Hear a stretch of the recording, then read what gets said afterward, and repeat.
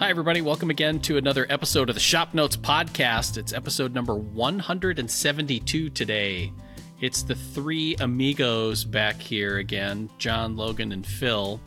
Today's podcast is brought to you by Epilogue Laser. You can quickly and easily customize your woodworking projects for added beauty and value. Learn more at epiloguelaser.com.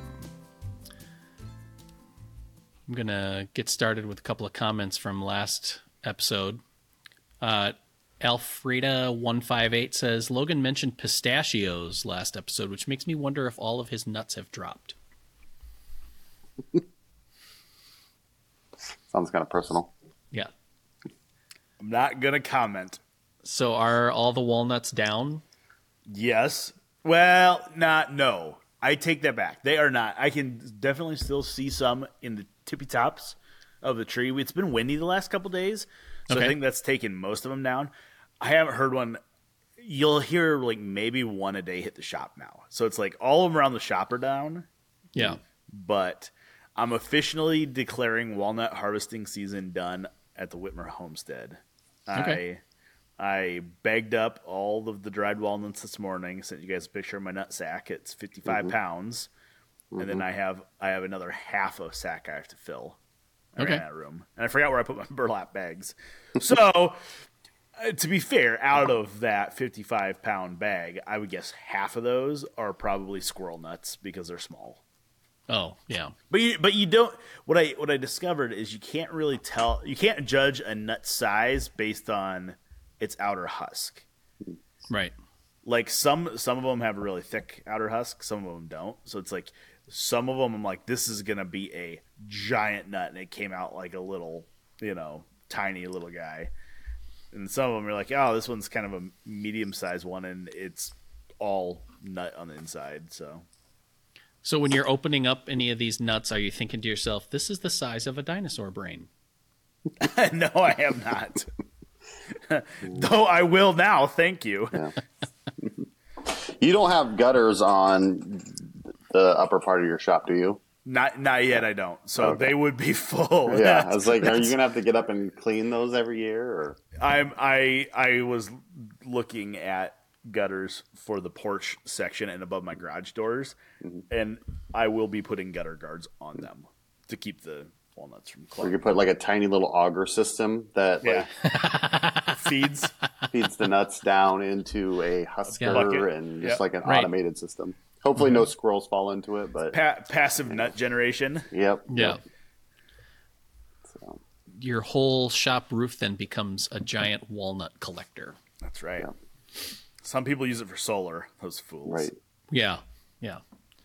Ron Johnson from Central Ohio says, to start with, I planned a retirement woodworking shop 15 years ago and started watching your show, I think, 10 years ago. You have been an inspiration to me over these last years, to say the least. Thank you. In response to the benchtop made of Osage orange, I should clarify my thoughts on it. My parents had a small farm, and we referred to it as hedge apple, which we had thought. The fruit they bore were big and heavy. You had to watch walking under them, or gravity was cruel. To my knowledge, we never saw anything eat it. As I was told by the old-timers, they started out as fence row bush, like multiflora rose, and anything else, if not kept in check, gets out of control. The hedge apples grew into trees of substantial size in this fertile soil. We used them for fence posts, but primarily firewood. It's extremely heavy and hard, has a high oil content that prevents rot, and throws off a blue flame when burning. My aunt tried to burn it in her fireplace, but it popped and cracked so bad it blew sparks out onto the floor. As a young teenager, I took some logs to shop class and carefully turned some mini ball bats on the wood lathe for my cousin. The finished wood was amazingly beautiful. My brother still has a cutting board that he made for his wife 60 years ago. They do grow very large here, and I've seen some hardwood dealers offer the lumber for sale, but it's a thorny tree to work with. And the best analogy I can describe when harvesting it is trying to pull a sock hat from the bottom of a barrel of fish hooks. Okay. Stephen Draper says, at the age of 72, my skin is paper thin and the smallest injuries are painful and take much longer to heal. Consequently, I take plenty of time and spend any amount of money necessary to ensure safety. I only laugh at this because I remember very clearly about 3 or 4 years ago, my dad and I were doing something together. And I'm all of a sudden like, why is there blood all over everything? And he looks at me with the most serious expression ever, and he said, "Old man skin." And he had just brushed up against, and my dad's like, he's not even 60, he's like 56, right, he's like 57. Phil's age. Yeah. Whoa.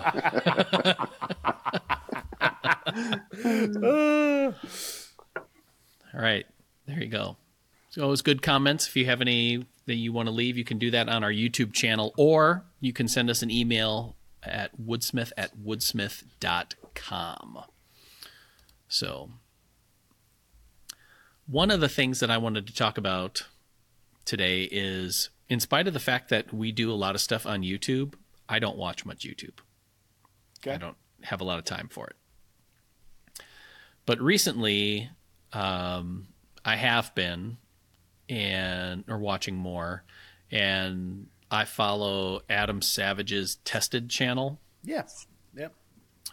From Mythbusters fame. Yep, as do I. And his shop, or cave that he calls it, is outrageous. It makes me itchy. Like, and you know what I mean. There's so much stuff in it that I just itch. Like, yeah. Granted, he's in the middle of, I think, San Francisco. So, like, I'm guessing it's not a very large space, and it's probably a very odd-shaped space. It kind of feels that way, yes. And also, he has so many things going on. Yeah. Because he has several videos where he's just answering questions, and those are kind of interesting because in the middle of the answering some other question, he'll give you some little insight onto what is going on in his shop or something, because he does like model making and puppetry and woodworking and metalworking, everything. And everything. And he wants to have everything at his disposal, like within reach. So he calls it his first order of retrievability. Yes. So he deliberately hoards things so that he knows that he has hardware. Like, he's got a thing for like hand wheels and knobs, so he's just got drawers and drawers full of that kind of stuff. So I'm guessing if he's in San Francisco, it's a little bit harder for him to run to Menards or the local hardware store. Yeah. So it's good to have everything right there. So anyway, one of the things that I was thinking about in watching a few of his episodes, he did one where he made a hand vise. It's kind of a cool project. And he did a lot of work on a humongous milling machine that he has in his shop. Yep. So I have two thoughts on that. One is I need to find somebody who's as into metalworking as I am into woodworking, just to have that crossover for, because we've talked about on the show a few times, like having a friend that has a sawmill, just for example. Mm-hmm. So if you knew somebody who was like into blacksmith or had like a milling machine that liked to make stuff out of metal, would be cool to do trade stuff, which then made the very logical connection is how close are you / would you ever consider getting a milling machine, Logan Whitmer? I have bid on a few of them. And let me tell you why. Okay. Let me tell you something. In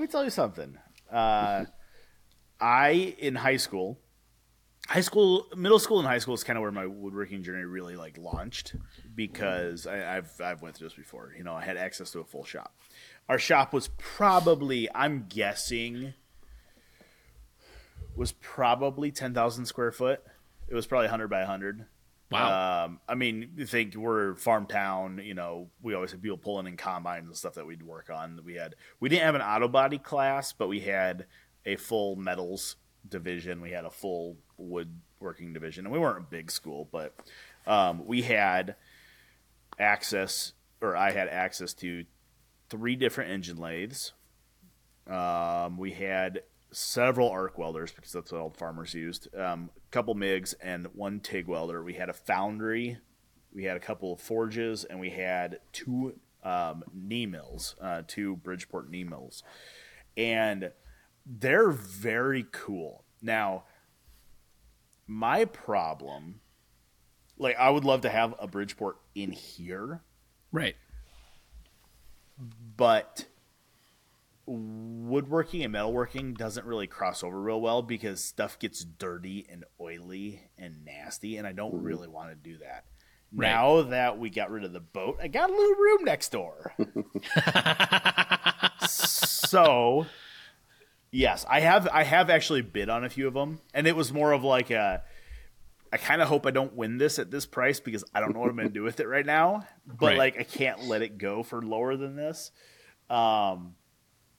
I would love to have a Bridgeport. Like, I don't want like a CNC mill. I don't want any of that stuff. Like, don't get me wrong. I would, woodworking CNCs are a different story, but like, I don't want a CNC mill. I don't want to mess with that. I want one where it's a Bridgeport knee mill. I have a X, a Y, and a Z axis, and you hand crank them. You know what I mean? Like, right. A basic manual mill is what I would like. Okay. I've looked at like the Chinese or imported small style, like a benchtop one. Like, they make them, they're kind of like drill press style or drill press size, benchtop drill press size. Right. Yeah. And like the size of that General that we have in our. Exactly. And I just, there's a community of people that take those, buy them, tear them apart, and like swap out parts and stuff, and actually make them like super high spec mills. Wow. And I ain't got time for that crap. So you're full-time walnutting right now. I mean, it's like you can't take on another thing. Well, it's like I mean, it's fascinating to me that people do that. Like, I mean, they'll replace everything with nicer gibs and stuff, and tolerances, change gears out for milled gears versus plastic or cast gears. So like, there's people that do that, and I'm obviously hyper fixated on this before, right. But I think that just a good old Bridgeport, made in the 60s, 50s, 60s, XY axis would be super cool. Yeah. Now, would it run once a week? No. Would it run once a month? Probably not. Yeah. But I'll tell you what, when I need it, right. And the other thing that I thought about, and this is something I thought about pretty heavily when Vince was here, because Vince was kind of into the machining and stuff.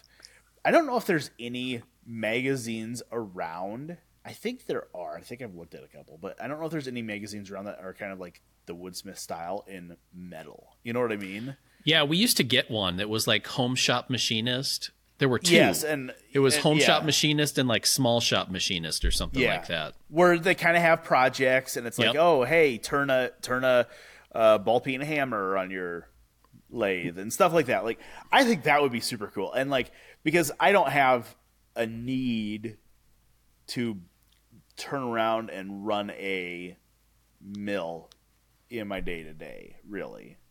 Right. I don't, but I think it would be cool to be able to pick one up, flip through pages, pick a project, be like, hey, this looks like this would be really cool to make. And then make it, Yeah. I think it would be cool for some of the, custom pieces of hardware would be fun for on cabinet projects or, something semi-decorative but functional all at the same time, Like Chris has he's done some blacksmithing kind of stuff. And I kind of feel like it would be really cool to just give him a milling machine, find one, and then just make him take gift it to him. Yeah. And then he'd have to Yeah. Have to figure out how to use it. Right. I will say I could really see one for making hand tools. Sure. Like milling out the I actually have in the closet. I saw it yesterday removing it in that router table. There's a great big long jointer in there that I bought that it's like I need a milling machine to flatten the bottom and cut the mouth in. Like stuff like that. Like stupid things like that. Like, yeah, that'd be fun. I would be down with that. I actually have a friend right now that I'm trying to sell. The guy I got my walnut beater from. I'm trying to sell a South Bend engine lathe for him. That comes with, it comes with a boatload of tooling. Oh, sure. The problem is it's a metal lathe. It has a 10-foot bed. Like it has 10 foot between centers. It's huge. I mean, he's, these guys, Howard and his family farm, thousands of acres. So they're always, last time I was in there, his son had a combine, 14-liter diesel engine tore apart out of a combine. Like they're always doing stuff like that. Yeah. Some of the smartest people you'll ever meet. But I just don't have room for that big of metal lathe. Like I would like a little Craftsman Atlas metal lathe that's maybe 2 foot between centers. That'd be cool. Yeah. And like you said, being able to cut hardware, stuff like that would be fun. But the other crossover that I've it is a lot of guys use them for metalworking. They're not necessarily metalworking pieces of equipment, and I think we've talked about them. Ornamental turning. Oh, sure. The ornamental lathes. That's something that's kind of really piqued my interest lately. Because a lot of guys, actually watchmakers, use them a lot for I'm talking about high end, honorary pocket watches and stuff like that. Something that's, hundreds of thousands of dollars. They're super cool, but they kind of blend a milling machine, a metal lathe, and a wood lathe all together, which is they're just weird. But they're so cool. There's just so many parts. And if you've ever watched metal lathes turn at a much slower speed than a wood lathe does. Wood lathe, if I'm doing spindles, they're 32 to 3,800 RPM. Wood lathe or metal lathes generally are 600 to 700 RPM. So it's everything feels like it's in slow motion, right? Right. But when you watch an ornamental lathe going, everything's rocking. Everything's moving because there's oscillation in everything. So the headstock's rocking back and forth, but left to right too. And then the cutter is moving this way, and then it's, moving in a little bit of orbital pattern. So it's just it's like rubbing your tummy, patting your head, and then repeating the Pledge of Allegiance in German. You know what I mean? It's just So I guess to answer your question, yes, I would love a Bridgeport if anybody has one they want to sell me. Right. Yeah. I will drive hours to pick one up. I remember when I started at Woodsmith in 2002, we did a tour up at Craig Tool. Yeah. In Huxley, and got through there because at that time they were making, I think 99% of the stuff that they were selling in-house.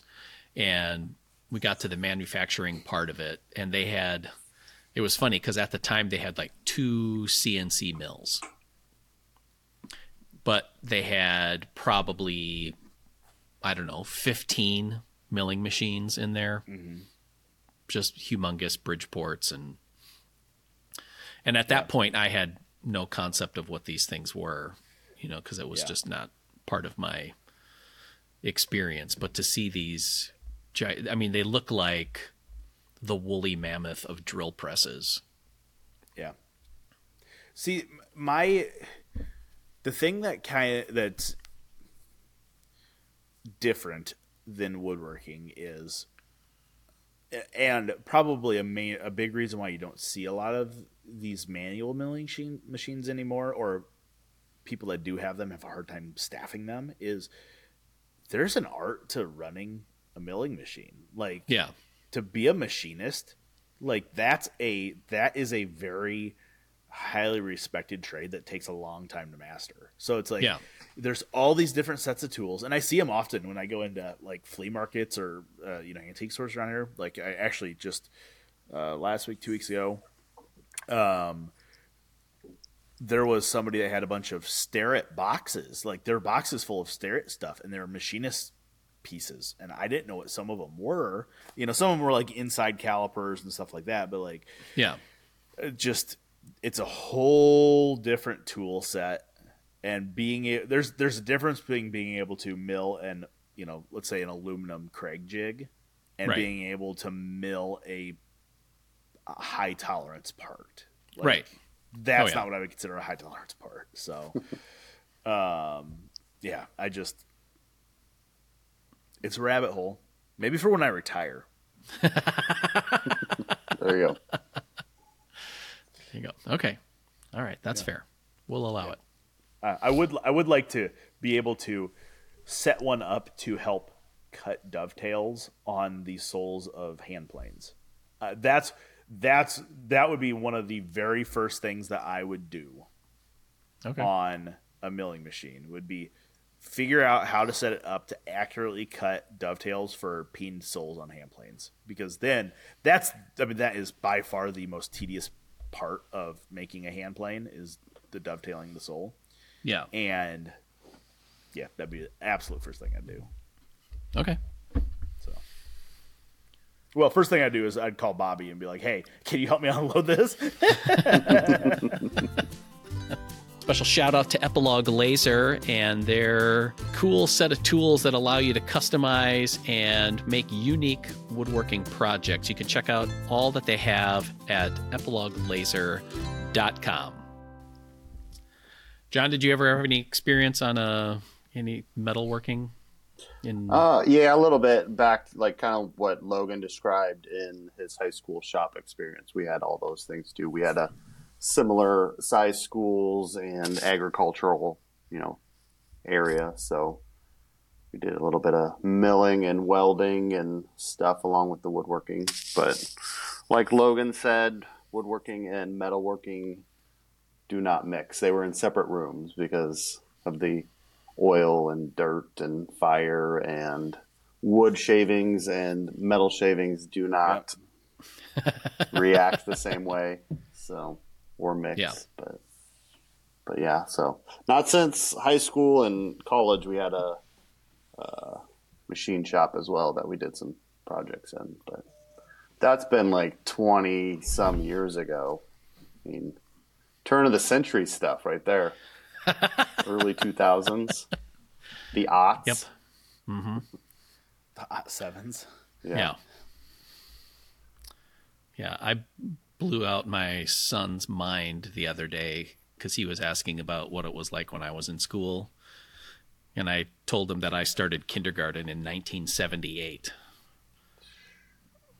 It's like when that 70s show was taking place. Right. Yeah, it was just like that. Jeez. It's basically a documentary. Yeah. And it was in Wisconsin, too. Yeah. Mm-hmm. Mm-hmm. That's funny. Yeah. So I might as well have told him that I watched the glaciers recede. I mean, like just, right. It was nice when they pulled back because then it was a lot easier to get to school. Yeah. Yep. So there you go. That's funny.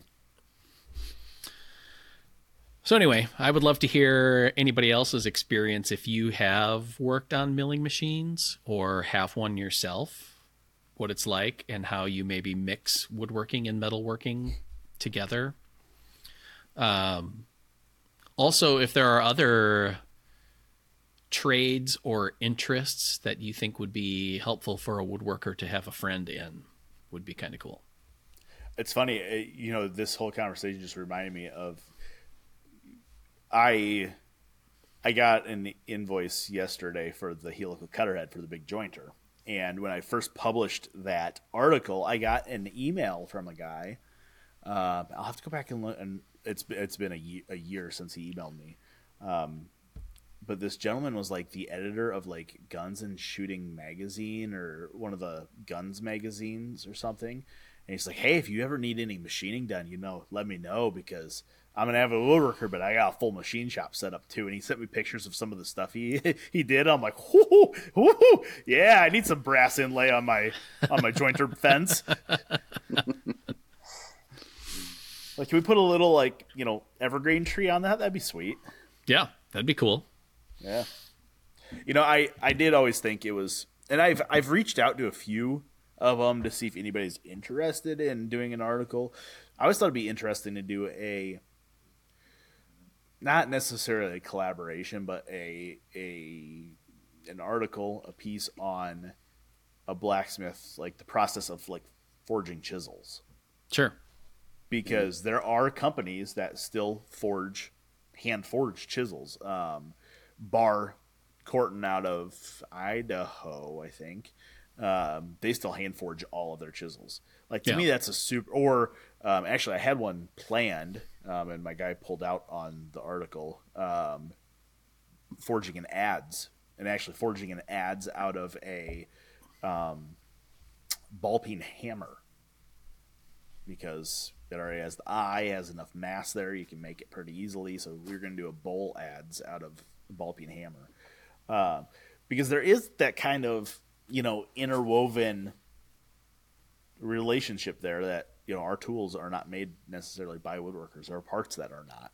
Yeah, for sure. So yeah, and it is kind of fun to see some of those videos on YouTube, or seeing some of the Japanese blacksmiths making Japanese chisels and plane blades. Where they're forging the two different types of metal together, and it's just a cool process.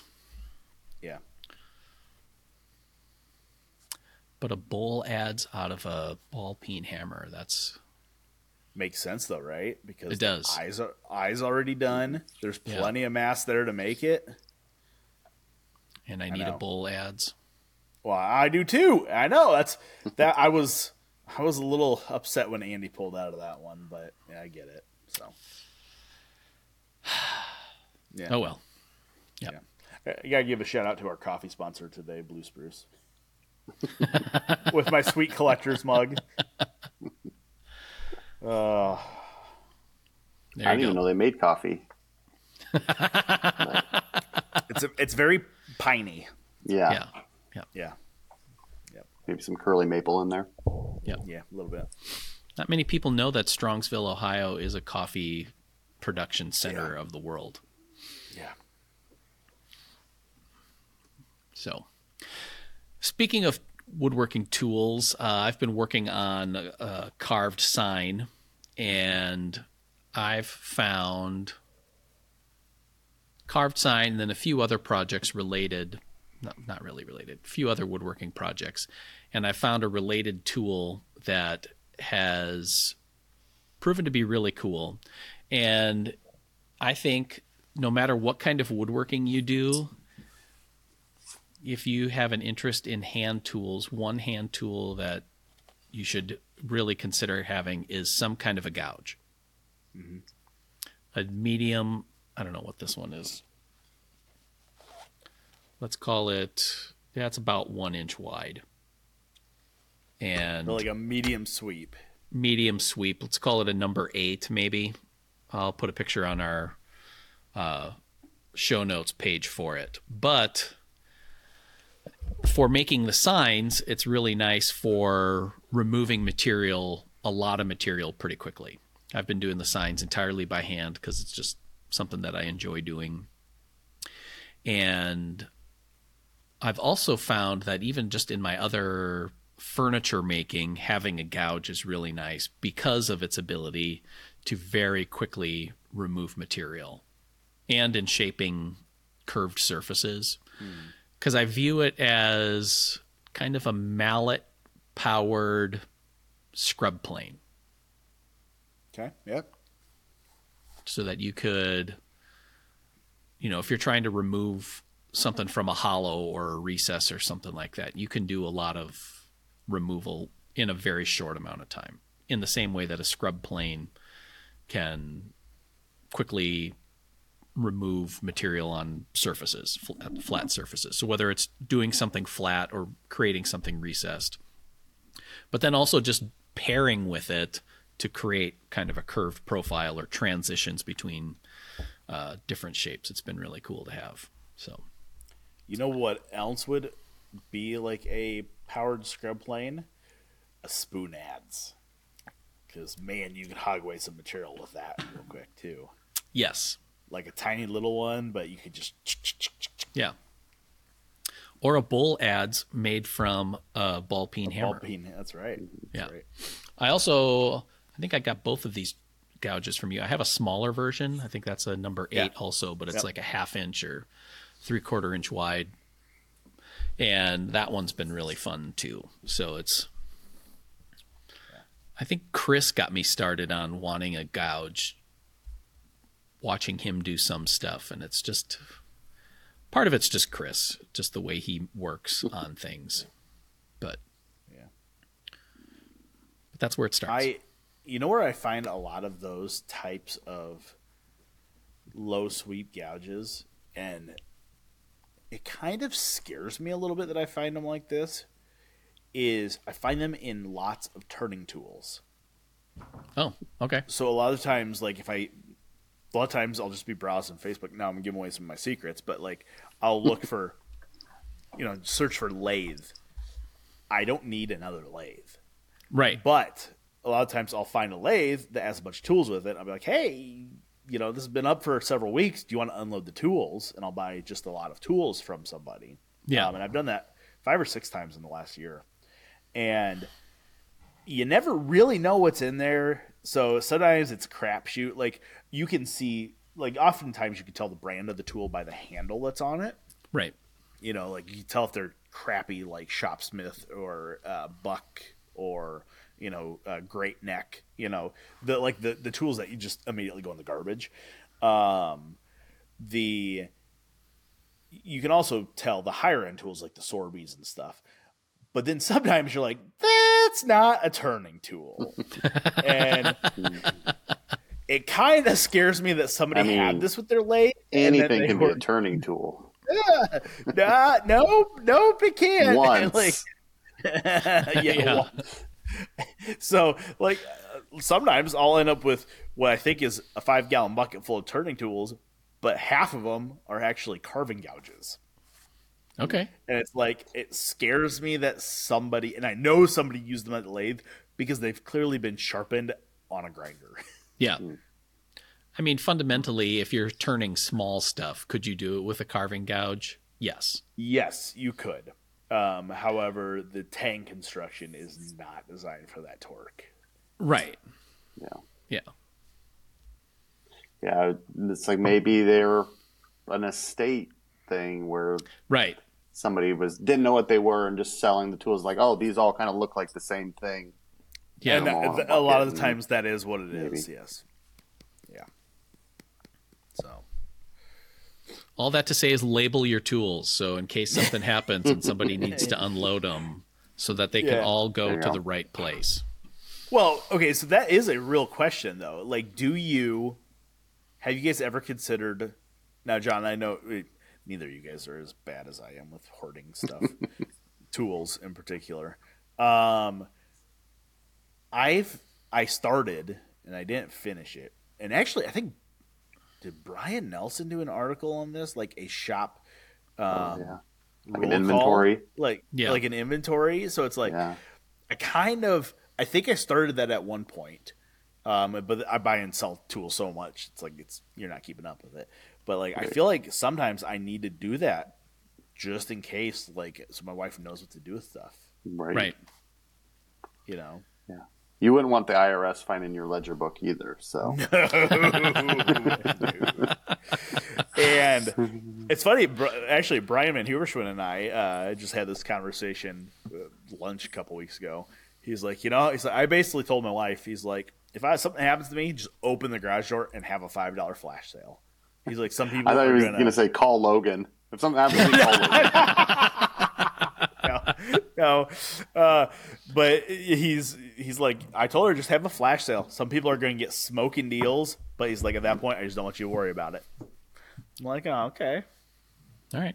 So just bury me with them. It's gonna be a big hole. Yep. Just Viking style, just Yep. with your hoard. Dragon treasure hoard. Yep. All right. I think that does it for this week's episode of the Shop Notes podcast. I'd love to hear, like I said, if you have any experience with metalworking and machine working, or if you have a milling machine that you've used and enjoyed that process, or any other tools that you think are must-haves that don't really seem like they fit, like my discussion with the gouges for cabinet work. You can put that on the comment section on our YouTube channel or send us an email, woodsmith@woodsmith.com. Special shout out to Epilogue Laser and their line of tools that help you personalize and customize your woodworking projects, not only for the uniqueness of it, but to add value. So you can check out their stuff at epiloguelaser.com. Thanks, everybody. Bye.